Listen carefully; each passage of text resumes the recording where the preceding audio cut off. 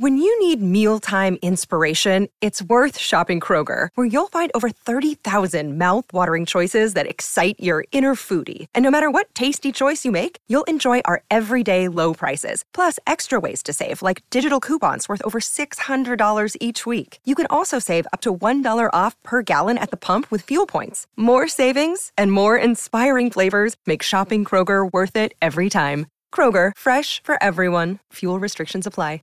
We are ready for the podcast. Welcome today, Henry, producing on the comms. People didn't know what you were doing. They were confused if you were going to chat with me. I'm going to chat with you. I'm going to try. I already fucked up the cameras by going back and forth, so sorry for that. But I'm going to try my best to talk and manage the podcast. Beautiful. So, let's go into something easy before hard. Liver King. He's very sorry. He's absolutely sorry. He didn't mean to. And people hurt themselves every day. So... yeah, no, it was interesting to watch that apology. I think you can sense my reception of it I was pretty impressed by the lack of ownership taken, even though the words "I fully own this" were stated. Right. So for those of you who aren't following, More Plates, More Dates, a YouTube channel, made a video exposing this guy, the Liver King, who lifts a lot of weights, does a lot of really interesting, crazy stuff, including some things that people laugh at, like, tanning the underside of your body Yep. In a primal way. And he looks like he is on steroids. And it sounds like a lot of people in the know is undeniably looks like you can't get that physique at his age without it, but had aggressively denied it when asked and insisted that would be completely antithetical to everything that he teaches. Then there's these leaked emails that are exposed by Derek from More Plates, More Dates, indicating that he's on a whole host of steroids, as well as has a strong desire to use them to boost his social media profile. Like, the purpose of getting in this incredible shape at his life is not to simply grow his businesses, which he's done, it's to get social media famous.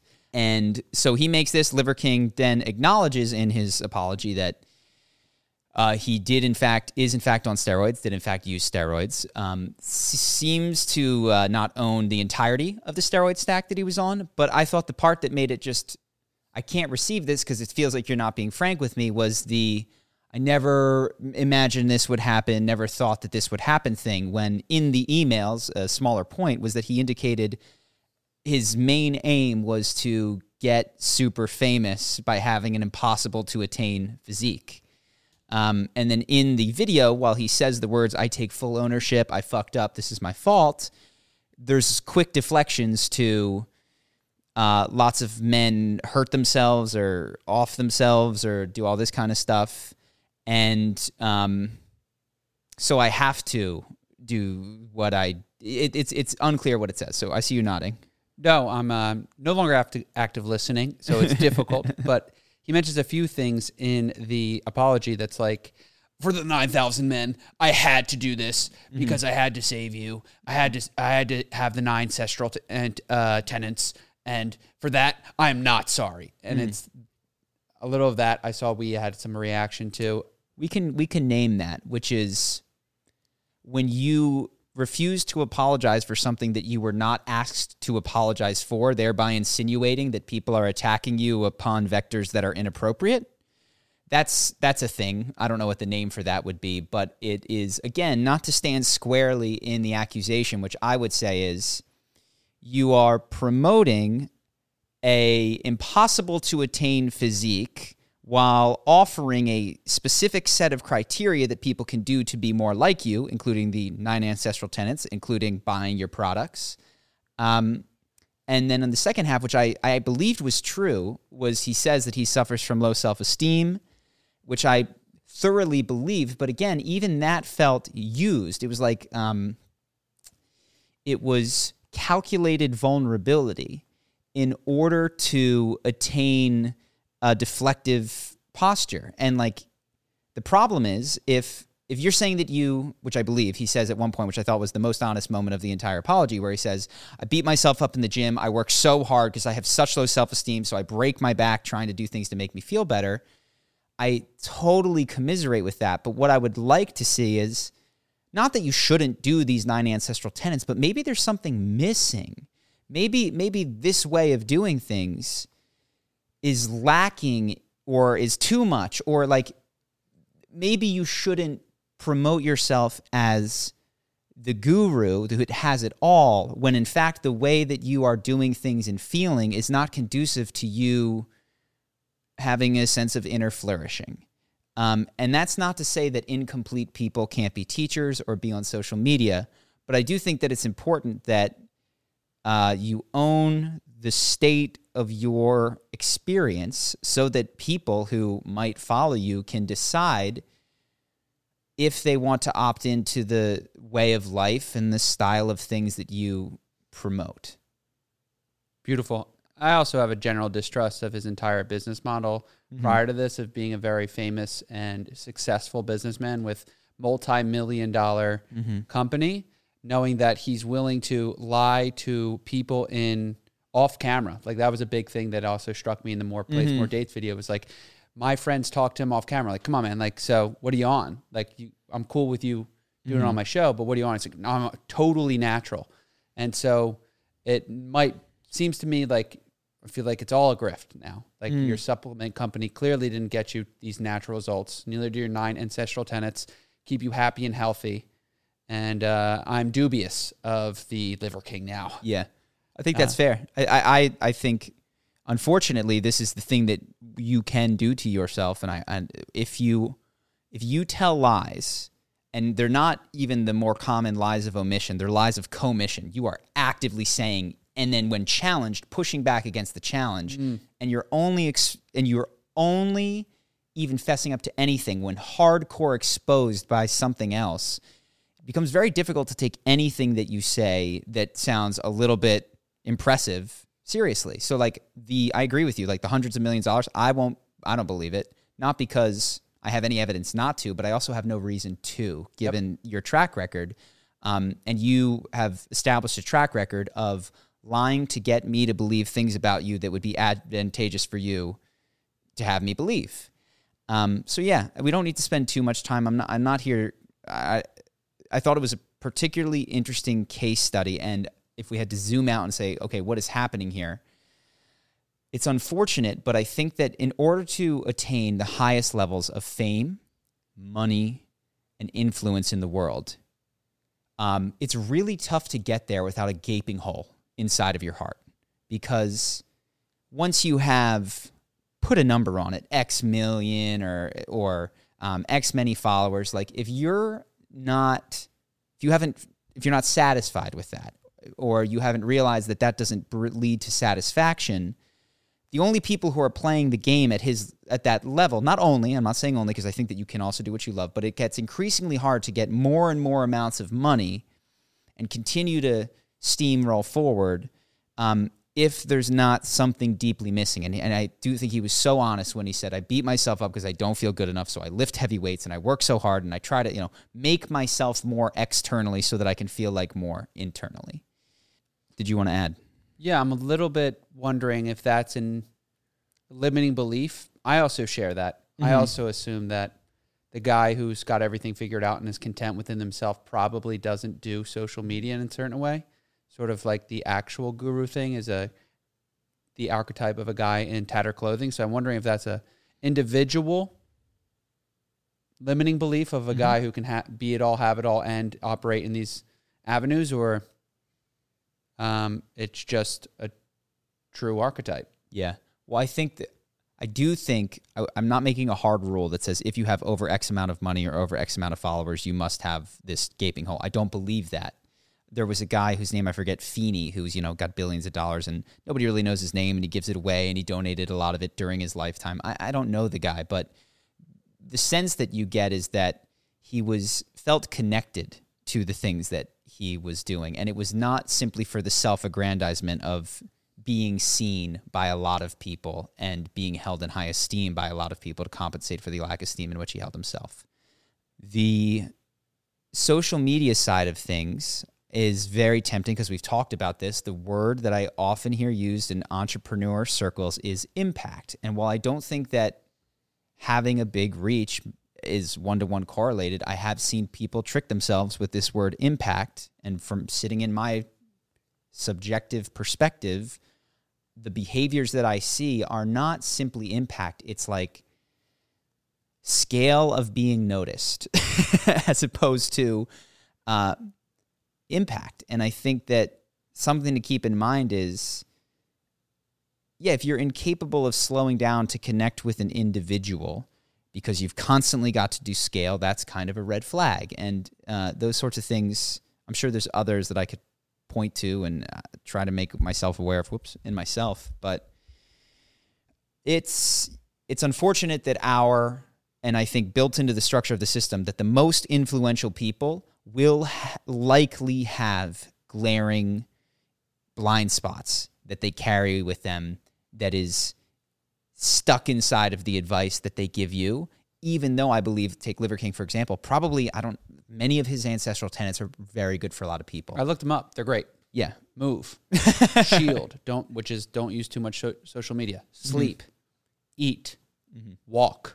It's amazing generic advice that works. Barefoot on the grass. Get into some cold water. Exactly. Do a sauna. Protect yourself from those things that are truly deleterious to your health. That's, lots of good advice in there. And that shouldn't be thrown out. But I do think that you have to approach these most successful, or anybody, forget most successful. These blind spots they're in there. And there's a particular blind spot that seems to be shared by people that hit the highest levels of fame and money, which is a need for external stuff to make you feel good on the inside. Right. But it's not one-to-one. I think there's artists that can just attain superhuman levels of fame and influence by creating from their heart consistently. So I don't think it's one-to-one. You want to add? No, I'm waiting for you. I want to let you go to the next subject, whatever you're thinking. Cool. There's a lot, and this is going to be all over the place. Okay. Gosh, where should I go? So this is one. Been doing breathwork. One, I'll recommend Evan's course again. He's got a breathwork thing on YouTube. I've done several breathworks. I think this one is especially good, and I've spoken to him. He put a lot of himself into it, a lot of care. We will tag it in the thing. It's free. I've actually spoken with him about building a larger breathwork course. I don't know if it's going to work, but when I think of Charisma on Command and the really good levels of confidence and mindset and the stuff that we're building in my own life, this has been the natural progression of the stuff that I feel most impacts the way that I feel. So it seems natural to move to that. I don't know what it looks like in a course because we're still exploring that. We'll see. Mm-hmm. But there's a breathwork that you can use that I've been doing very frequently. And one of the things that I got, which I thought was interesting, is that a lot of the habits that have really, really good things in them can have a shadow side. And one of those habits that came up for me was the habit of expressing gratitude as you feel it. So there's a common refrain, which is whenever you think of somebody and you think something nice, send them a text or leave them a note. And that's obviously very nice and very kind. And I am not unrecommending that from anyone. What I found in myself, and I think this is true of any time that you get stuck on a behavior or a habit disconnected from the feeling and you become like a little bit too machine-like in your execution, is that habit for me runs the risk of I'm doing breath work, I feel this intense gratitude, and before the breath work is over, I'm thinking of the text that I need to send. And then rather than go deeper into gratitude and feel the depth of my gratitude or move through the rest of the breath work and get even more insights, I'm thinking about this gratitude, and it feels nice, but I realize I am limiting my experience of gratitude. And I think of a lot of things in my life by being so quick to feel that I need to get it out of myself and into somebody else. And I eventually had a breath work where I sat with the gratitude for longer, and it knocked me over. I couldn't handle it. It was too overwhelming. It made me cry and feel totally unworthy of the magnitude of things that I have to be grateful for. And I think that can be, I know, a shadow side of this expressing gratitude is I can only handle this much. Let me eject from this experience, give you that thing, make you feel good. You can reflect that you feel good back to me, and I can call it a day. And I have noted that is maybe not for everybody, but when I do these psychedelic experiences and breathwork, that's an incredibly common experience for me, is that I'm always thinking, what am I going to share? How am I going to be able to communicate this with my audience, with other people? how can I get them to get it? And it is a limiter for me. And what I realize is it's not just a nice thing. It is a lack of capacity to hold all of the wonderful things and feelings that could possibly occur inside of me, because it just feels overwhelming and makes me feel deeply unworthy of like that level of goodness. So I don't know what that means for this, because I feel like I'm going to be less capable, if I lean into this, of communicating my experiences. If I'm not remembering them in language, I can't communicate them in the same way on the podcast. Maybe I'll be different on the podcast, and that can impact people. And maybe, I was thinking, that's what these gurus have, which is you just sit with them and you feel different. They don't teach you necessarily about gratitude. They don't explain it to you. But the depth of their own feeling is contagious. So I don't know. And it's scary to let go of this, I've got something, I can transmit it, we can both hang on to it, versus I'm in charge of allowing this feeling to move through me and maybe be forgotten without getting expressed. Is like it's challenging and scary to me. We have a little men's retreat coming up later this week, and this is something that I want to bring to it specifically. And so it will be psychedelic infused. Let's go. Tell your local law enforcement officer, come find me. Got the camera on me. By the time this goes up, actually, I'll be out the other end probably. Yeah. So yeah, I definitely want to bring that unworthiness to that experience and really bring it out and see it. Because, there was the first time the word unworthy was 2 weeks ago ever like connected with me at all. So very, very deeply buried. Okay. And other things that have come, a lot of these have come from breath work. So I will say, like, that's been very useful. I've got a whole routine of things that I do that has been helpful to me, but that's one of them. Another thought that I have is how I've spread my help. And so I mentioned codependency in the podcast about why Ben isn't here. One of the things that I've noticed is that this codependent tendency in me struggles with people who struggle near me, because I can feel either one of two ways: very disconnected from it in a way that like people would comment that I could just make morbidly dark jokes at like no problem. Like I could be so separate from something, or so connected that I can't handle it and feel the need to jump in and fix it. And that is true of major things, minor things. The way that I even coach inside of the business is I am overly helpful, and it's not a mean helpful, but I think it is not in everybody's best interest helpful, or disconnected, don't want to deal with it, handle it because I can't. People struggling near me is a challenge for me. So what I've realized is that the way that I have focused my capacity to help is really to the people who are closest to me, who I see as struggling, whether or not they are asking for support and help.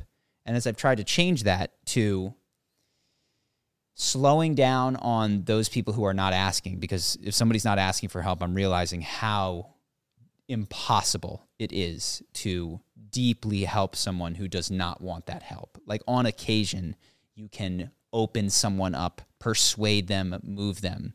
And that's been my MO. Like I took our whole family to do MDMA and psilocybin, but it took me 5 years of talking about it, and and finally, and it was great. I'm glad everyone did, but it was a lot of work to get a limited number of people to this one thing, which I'm glad I did. And they're now each on their own journey that does not feel like I am driving it, which is fantastic.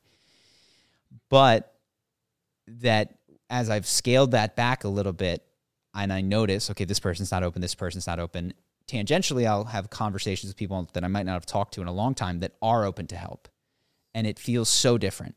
It feels so different to give help that is looking to be received, because it's implemented so quickly and it's received, and in 24 hours they've done it and they're looking for the next step. And it's just wild. And I'm able to be more effective. I'm actually helping, I would say, more people because per unit of advice, more stuff is getting integrated. And it just reminds me of something that this is a minor application of it, but I think anybody on the internet or with a book will tell you that one of the rarest things is like you get all these people reaching out to you. Hey, what should I do? What should I do? What should I do? And it's such a rare experience, even with those people, to have anyone take what you said and put it into practice. Right. And so on the rare occasions that somebody in the Patreon or whatever is like, I did that thing. What's step 2? I did step 2. What's step 3? I did step 3. That's like, holy cow. Like that's totally unexpected. And it just made me realize that what I understand as help is not what most people want or need, even, and this is the difficulty for me, even if a year or two down the line, they say, oh man, you were right. It wasn't help at that moment. You know, they weren't ready to do that thing, start the business, leave their job, enter a relationship, exit a relationship, explore that family dynamic. Even if that winds up being the conclusion and I was correct in my assessment of what would eventually happen, I was at the wrong moment in the process to interject that push because it was ineffective. So trying to learn that. Question. So Yeah. what do you do with the people you refuse to let go of and keep giving advice? I'm figuring that out, man. Maybe this journey will help me. Because there's definitely people that you're just like, yeah, no, I'm not giving up on that one. Going to keep giving that one advice. Yeah. Try to be helpful. Exes in the past that you're just like, this is good. You got it. You got it. Well, what I'm learning is that there's a really subtle line between seeing what someone could be, could become, and accepting them as they are.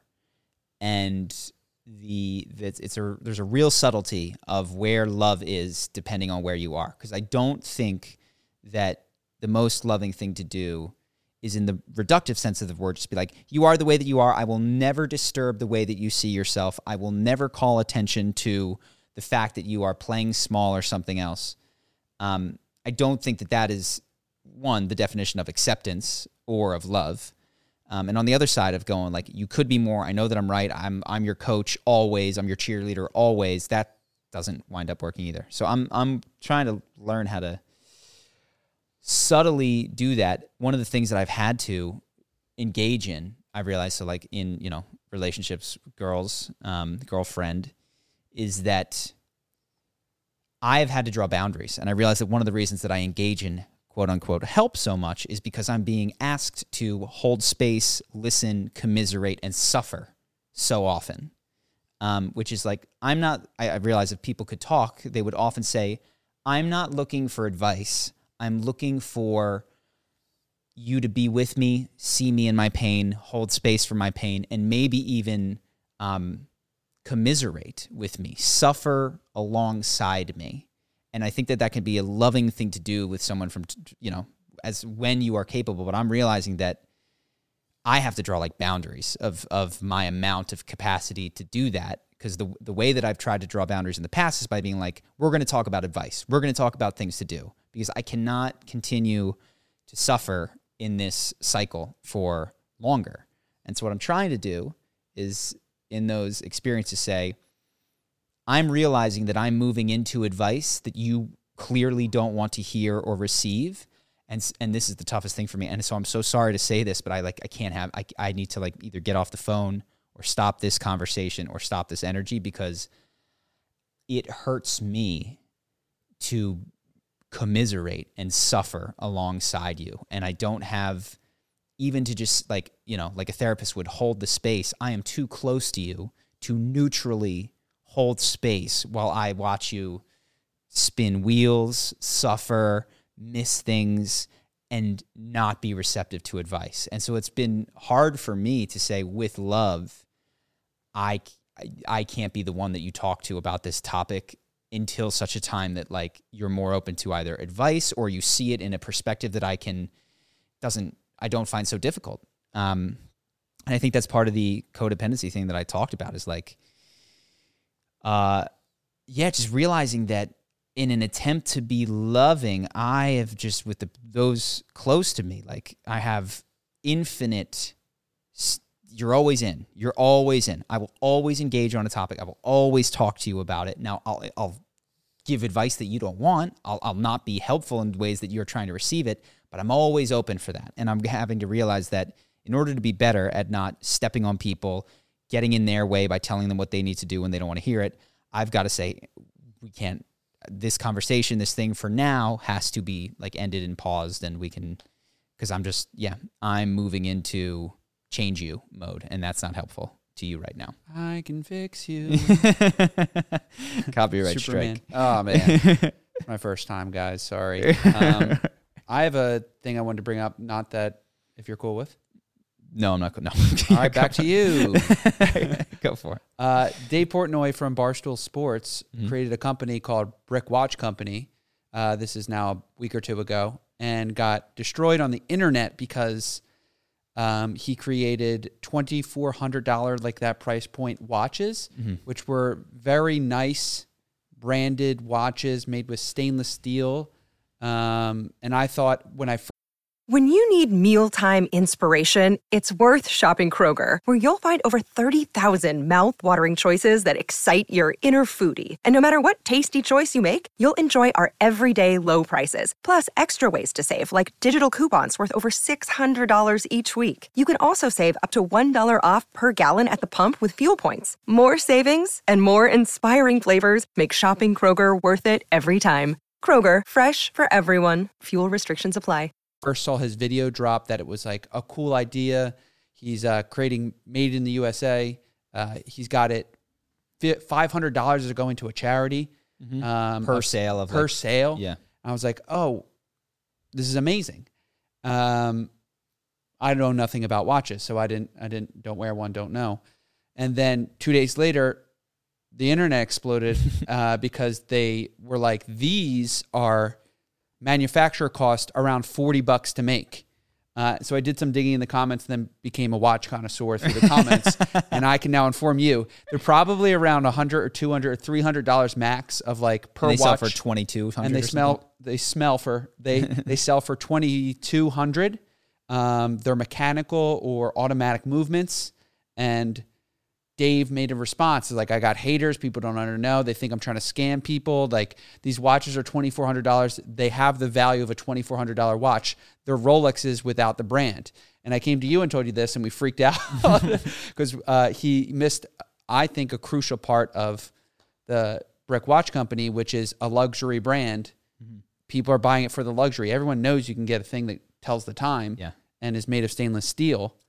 And it was just very interesting to learn a little bit about the watch connoisseurs and see his response to an industry. Just seemed like he was just like, no one knows anything about watches. I'll just make a company because no one knows about watches. These are just Rolexes without the brand, and it'll work. It's like if I tried to make a purse company because I realized that women were spending way too much money on purses, and Gucci is just the same bag that you can get elsewhere with a label slapped on it. And then I made a bag. This is just leather. Yes. And then I made a bag at half the price and then yelled at everybody who didn't want to buy it. Yeah. Because they're silly for paying for brand when they oughtn't. The other thing that you did mention is, apparently there's a difference between quartz movement and actual mechanical wound watches. He thought that wound watches are silly, but that's what people want. In the same way that car connoisseurs want a manual stick shift. It's not as easy as an automatic, but you're paying for that. Yes. That's what you like about it, is the higher performance at the cost of perhaps more interaction. Yeah. So when I step back, I can't read minds.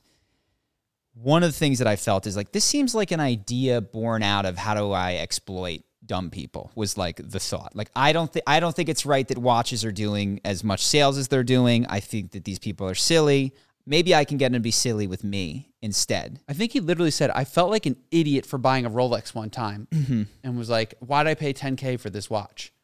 Mm-hmm. And then there's the idea. Yes. And yeah, so I think broadly, any product, if you figure it has like a utility that you'll pay for the thing, and then there's a status associated with it, and utility plus status winds up being the end price. And watches, purses, high-end vehicles, all kinds of things. the status side of that equation is usually bigger than the utility of being able to store your lipstick or tell the time, right? That in order to get the status, you would have to influence culture to such a degree that people preferred your quartz-driven stainless steel watch, which is a heavy, heavy lift to do, to convince people that that is how to get status. Right. Status is built... it'd be so interesting. Maybe I should research this. Like, how is status built? The people who have successfully created luxury brands. Year one. That's a really interesting question. Did those emerge necessarily over decades, or can you build a luxury status? Like Teslas are a great example of a status symbol that was fresh out the gate, really hot. There was something that you said that reminded me of another point. Let me dig through here. Oh, it was the idea of things growing over time. So I spoke to an interesting guy this week who is the showrunner to the Castlevania series of Netflix. A lot of things that I could say about that, and probably will in Patreon if you guys want to check that out. I talk more about my specific business learnings in Patreon, whereas this I try to go like meta and say really interesting things. The patrons have actually really enjoyed me going hyper specific. So if you guys want to check that out, you can join Patreon. Link is in the description of the YouTube channel. But one of the things that occurred to me as we were talking about IP on our call was that if you think of the really valuable IP, like Marvel, or you could make a Power Rangers movie, you could make a Teenage Mutant Ninja Turtles movie. What often happens, with a few exceptions, Game of Thrones notably, Harry Potter kind of exploded on the scene, but even this matches it, is that IP that becomes valuable is stuff that children love. It's not the greatest stuff. It's like if you go back and watch the original X-Men, the cartoon that I watched, and you rip out the nostalgia and you look at the story arcs and storytelling, it's not that impressive. If you showed it to an adult, they wouldn't fall in love with it. But what happens is, as that market ages, you get in there with those kids. I've got a brand for you. Let's go, dude. Yeah. Ryan's Toy Reviews. 20, 30 years later, those people are earning money. And now an X-Men movie, you couldn't create a better... Like, I would argue that, say, something that didn't have that experience, like the Kick-Ass. Kick-Ass, the movie's really good, but just didn't have that impact. Right. Because if you get in there when people are kids, they have an impossible to achieve level of reverence for a particular IP. And I would say the person on the planet that has most exemplified this is The Rock. Like, The Rock, early in his career, was beloved by children. That was his entire shtick. He was the most famous WWE, which is for kids. I think there's a lot of men in the beer drinking dudes in that arena. I don't know that they're as crazy about The Rock as the people that were not his contemporaries, that were children and grew up alongside that. And that's why he's the biggest movie star in the world, in my opinion, in his 50s. You know what I mean? Not when he was young and, that was one thing. It's his audience has aged up with him. And it was just interesting to think that one of the big ways that IP works is by just like a fine wine maturing over time. Like, if you wanted to do a 30-year play to have something really valuable, you should just make children's content, right, with characters that could be reimagined more darkly, or more adult. And in 30 years, if you had the big show, that could be your thing. Now, I'm not talking like CoComelon small. I'm talking like elementary school interesting. Power Rangers for me, Ninja Turtles for me. And the way that IP works is when you think about, he was describing in a video, not on our call, but what makes a movie sell? And he's like, 1, a movie star; 2, a major director; 3, intellectual property. Very like, this is actually what does it 95% of the time. Because when you're making the decision of what movie to see, what movie not, it's just like a hair of interest in Power Rangers. Just a tiny bit of curiosity, where if it was people dressed up in suits that weren't called the Power Rangers, you wouldn't care. But it gets you to watch the trailer, and it gets you to think about that, and you multiply that by the nation and the world, and that tiny bit of interest that is greater winds up being hundreds of millions of dollars if you make a halfway decent movie or adaptation or anything like that. So I just thought that was interesting, that IP if you allow it to mature, becomes incredibly valuable. And I would say when it doesn't do that, it's just like, holy cow, this is incredible. And that's Game of Thrones, which didn't need to grow up, just came out. I was like, oh, this is amazing. this. I didn't need to have this in my childhood to think that this is such a well-written story world and all that kind of stuff. Do you want to talk? There's another thing that you came up, the little clip of Alex Hormozi, Andrew Schultz. I think we might have mentioned something like this. This is a while ago, so you're going to have to remind me. No, it was Alex Hormozi was commenting on Andrew Schultz's Netflix special strategy, which was broadly pitch it as a David versus Goliath thing. Like, hey, my special for Netflix was too outrageous. They tried to take it down. I refused to take back the jokes. So I purchased it, and I'm going to be releasing it for a limited time on my own thing. And then he sold it, and then the date ended, and then he waited 15 or 30 days and said, hey, guess what? Or actually he said, just a few more days on the end, and then he paused it, and then he re-released it, and he made more money. And then he waited another few months, and he said, okay, too much demand. I can't restrain it. You're getting your timelines wrong. And this is why it matters, is he made the pitch to the David versus Goliath and said, we're taking down Netflix. I'm releasing this shit on my own website. Go buy it. Me versus Netflix. Let's go. Everyone rallied behind him to support their favorite comedian who was leaving the big platforms. I thought it was a great idea. This guy's awesome. He sells it for, let's say, 15 days. He says, guys, amazing reception. We're going to extend it for a few days. So 24, 48 hours more. This is his second level where he's just like, it's going to go away. Like, I was kidding at that. I was real. You guys have, with your will to keep this going, I'll extend it 48 hours. Shuts it down, leaves it down for 24 hours, and goes, thank you so much. We made it. Like, thank you guys so much. Waits under 15 days, releases it for free on YouTube, and then goes, we did it, guys. Now the video's up on YouTube. We screwed those big platforms. And then, so Alex Hormozi had made this video shortly, maybe a long time ago. I don't know. It released on Congratulating Instagram. him. Yeah. Congratulating his genius business strategy. Yeah, and I thought that both the strategy and that cynical interpretation of it, which seemed to be, it does not matter if you lied or literally built into your marketing plan, which I know it was that entire plan of sequence was pre-planned. That there was no reacting to the demand for it or any of that. That was totally planned to make as much money as possible. And just, I like both of those guys. I like them net. You know what I mean? Too. It's a bummer that lying purposefully is so much a non-issue. And that, that Andrew did it, that Alex thought that it was a genius.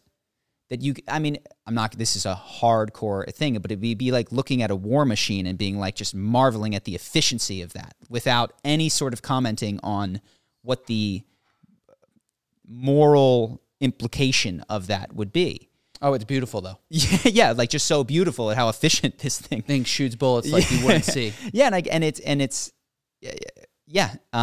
they're not on the same scale of that, but yeah, this was how to make as much money as possible if you don't care at all about lying to your audience. This is what you would do. And I think it's especially unfortunate because I really do understand lying to eat, lying to save your life, lying to protect yourself from bodily harm, lying at the lowest, from protection. I get it. To make the extra $1 million or the extra thing when you're already so wildly successful, to squeeze out every last bit of money is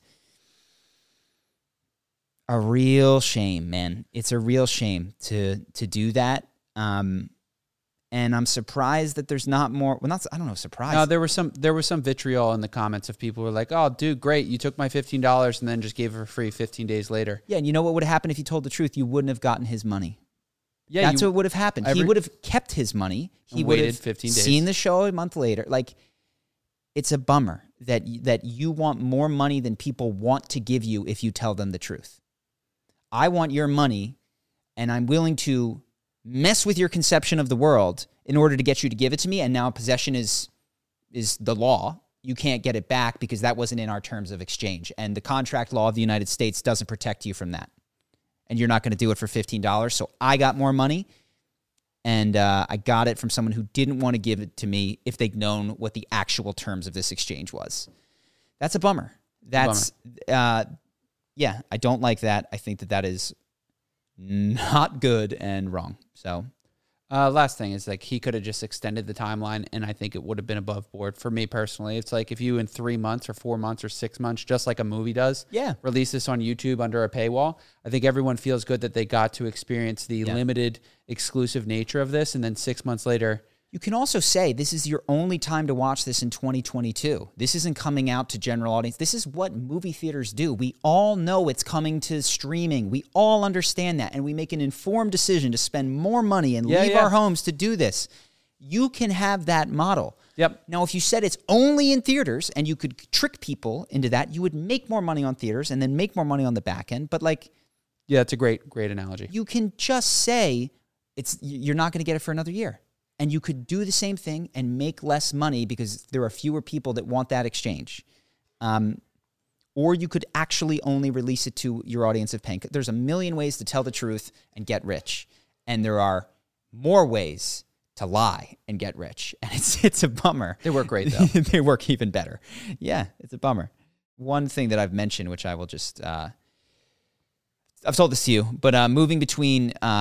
the world of self-development, charisma on command, emotional mastery, and doing D&D stuff. Very fascinating because what I have experienced is kind of in some ways going back to being a nobody, to be reminded of what it is like to send an email and just get no, you know what I mean, or nothing back as I reach out to people related in this entertainment industry.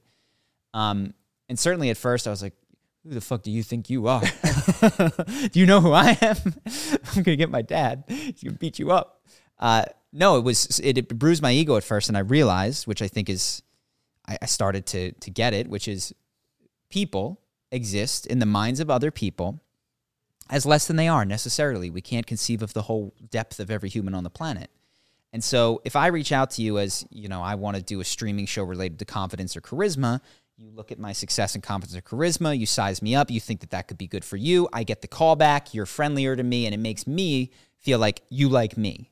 But what you're responding to the two-dimensional version of me that exists in your head. And when I reach out and say I'm doing this Dungeons & Dragons show, the interest is so much lower. And it's because there's no advantage there, and there's understandably, these people don't know me that well, there's not a belief in my general capacity as an entrepreneur. And so I bring that up just to say, one, I was at first upset personally by it, but I now get and see, and the question that I'm asking is, there's several questions that I'm asking. I'm still going to do it all. I don't care if people don't like it. Yeah. But two is, how do artists evolve and maintain their ability to access their audiences? And I think the answer is they evolve rather than just hard left pivoting in most cases. So, The Rock goes from athlete to WWE star to movie star. So he's in sports entertainment. Then he's in play sports entertainment. Then he's in, so he's 1 degree away each time and is able to make that move. And even his first move, he didn't move into leading man. He moved into Scorpion King villain, which is who The Rock was in WWE. And if you look at his career, I wonder if it was on purpose or if it was just a result of the dynamics that I'm describing, which are people won't accept you. But he made 1 degree of movement each way, and he went from football star to most famous Hollywood actor, and those are worlds apart, but he did it 1 degree at a time. And so I was thinking, what does that look like for me? And certainly this podcast is like Charisma on Command, podcast that is about psychedelics, some and emotional mastery. But D&D is a hard pivot. Yeah. And I'm going to have to either build that as a nobody, which I'm totally cool with, or think about if there's a series of steps that lets me pivot to that. But honestly, I'm probably too impatient for that. Childish Gambino, if you're familiar with who Donald that is. Glover. And Lil Dicky. Childish Gambino is really impressive when I think about his range. Think about Lil Dicky, too. He parlayed a rap career into his own show. And it's those are same thing with the Rock. But yeah, Childish Gambino's gone three levels. He's done what? don't know. I think he started as like supporting actor, and then he was music. I think one of the things with music, I was thinking about this because one of the ones like Jared Leto, boom, he's got 30 Seconds to Mars. I think music is so easy and so short of an attention span to know if someone is excellent. You need about 6 seconds to tell if somebody's fantastic. And Jared Leto's undeniable. And I think Childish Gambino, I'm not into the music, but it's undeniable to some people, you know? Yes. And so that's different versus, are you going to go sit down at a movie or watch my opening? Those are just longer investments. I agree with you, the undeniable. I don't think Childish Gambino was undeniable. He wasn't the biggest rapper. He was a good rapper that had very clever bars, but was not like, oh, he's going to be an incredible actor and writer for a TV show. He was, I think, first an actor. I could be wrong. Okay. I think he went supporting actor in Community, Childish Gambino, sort of like supporting lead in Solo. And now he's in a lot of different things. What's that look like for Charlie from Charisma on Command? I know Dungeon Master. I know what it would look like for me is if I don't want to, what I will do is the evolution of our, doing this podcast to psychedelics to all that. I see that thread very clearly. And then there's this thing out here, which is D&D, but we don't need to go deep in that. We can go talk about the specifics in Patreon. Awesome. Let me see if there's other stuff that we can chat about broadly. I have one, which is our friend came over and showed us OpenAI, which is a really interesting program called OpenAI.com. I could ask it who made it, but it's like a couple tech company billionaires created this website, which has a number of products like a picture generator. That's the one that everybody's seen on their Instagram. Which is Dale or Dale? Or? There's the picture ones that you've seen on your Instagram where people are posting shots of themselves from different eras. Love that. Yeah, the one that we were playing with was a text prompt, which is like, write me a Charisma on Command script. We were dumbfounded. About confidence. And it was better than WikiHow by a large margin, and about your average blog post is what I would say, which is, you must make good eye contact. It was as good as Cosmo magazine's tips for men. There's nothing super specific in there, but there's nothing really wrong in there. And it was fun to play with. We had a good time. Yeah, it's fun to think about. It's a great way for what Evan said was writer's block, which I understood too, which is like, I have an idea, but let me ask this thing a question and see if it can help me formulate. So I'd have my YouTube channel for Henry Hoops. I was like, what are the differences between John Morant and Russell Westbrook? And it came up with like 3 nuanced things that I were like, they're both athletic, but it was like, no, John Morant is more of a playmaking athletic guard. And I was like, damn it. If this thing came up with stats too and like a couple other nuanced points, I would be, all the YouTubers would be done. Well, no, I actually think there is a difference between Charisma on Command and that. There's a lot of YouTube channels that condense and consolidate and make bite-sized news Wikipedia things, did you knows. And this is going to just do that work for them. And the people who have the best synergy between AI and the end product, which, by the way, there's also a product that I haven't used, but that our friend told me today. It's not AI, but it will take all of the words out of a video. And then rather than edit in a timeline of visuals, you can edit the words out. And as you cut the words, it cuts the video. So if I can control F all of the ums, and it'll slice out all of my ums. Oh, that's messed up. When you think about the way that people, and it seems like the interface, there's an intermediate step of, yes, they're going to just farm out a lot of this basic content writing to this, but there's a huge intermediate step, like you described, of human AI interaction. And similar to how people who can use Google well can get more out of the world, like people who can use these AIs well and use it for idea generation and then honing in and then give it the feedback that it needs to make the right thing are very valuable. And then the other thing that I realized is that we had it write some poems. Beautiful poems. Some of them sucked, and I thought one was very good. I don't know that I'm right, but it was like, oh, the next generation of people, if you're getting just this wave of stuff, and right now the AI makes one as easily as it makes the other, taste becomes the defining factor. Like, does your taste align with what an audience is interested in? That's a very valuable thing, because the AI couldn't tell which of its poems was better than the other at this point. And I was like, that one is fantastic, and that one is garbage, in my opinion. But if my opinion matches a general audience and I submit that poem to be read in a collection of poems and it touches a lot of people's lives, now my interaction with this AI becomes a valuable one. So very interesting to think and see how that's going to just transform so much. I still think there's place for charisma on command, because what it hasn't done yet, it's sort of just averages the internet and throws it at you, but it doesn't carve new ground. It could spit out an average charisma on command video for sure. I believe that, and it'll get better at that, but it can't do the next insight. Yeah, this is why will Donald Trump win or whatever. You know what I mean?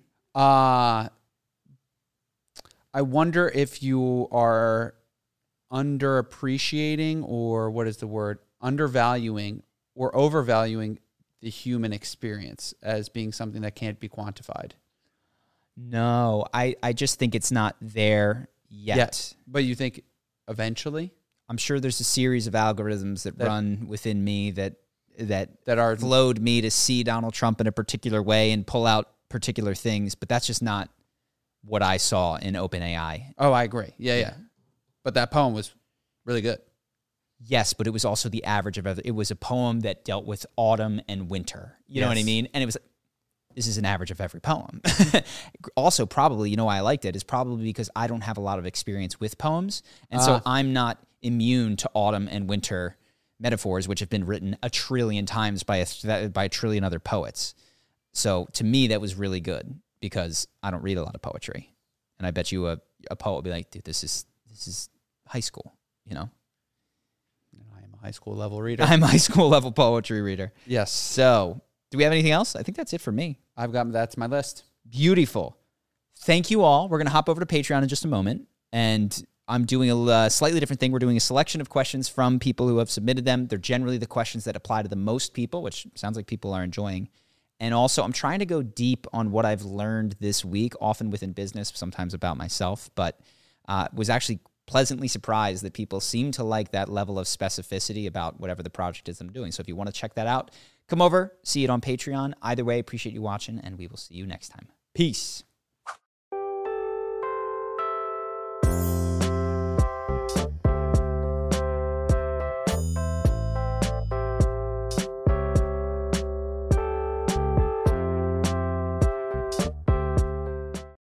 When you need mealtime inspiration, it's worth shopping Kroger, where you'll find over 30,000 mouth-watering choices that excite your inner foodie. And no matter what tasty choice you make, you'll enjoy our everyday low prices, plus extra ways to save, like digital coupons worth over $600 each week. You can also save up to $1 off per gallon at the pump with fuel points. More savings and more inspiring flavors make shopping Kroger worth it every time. Kroger, fresh for everyone. Fuel restrictions apply.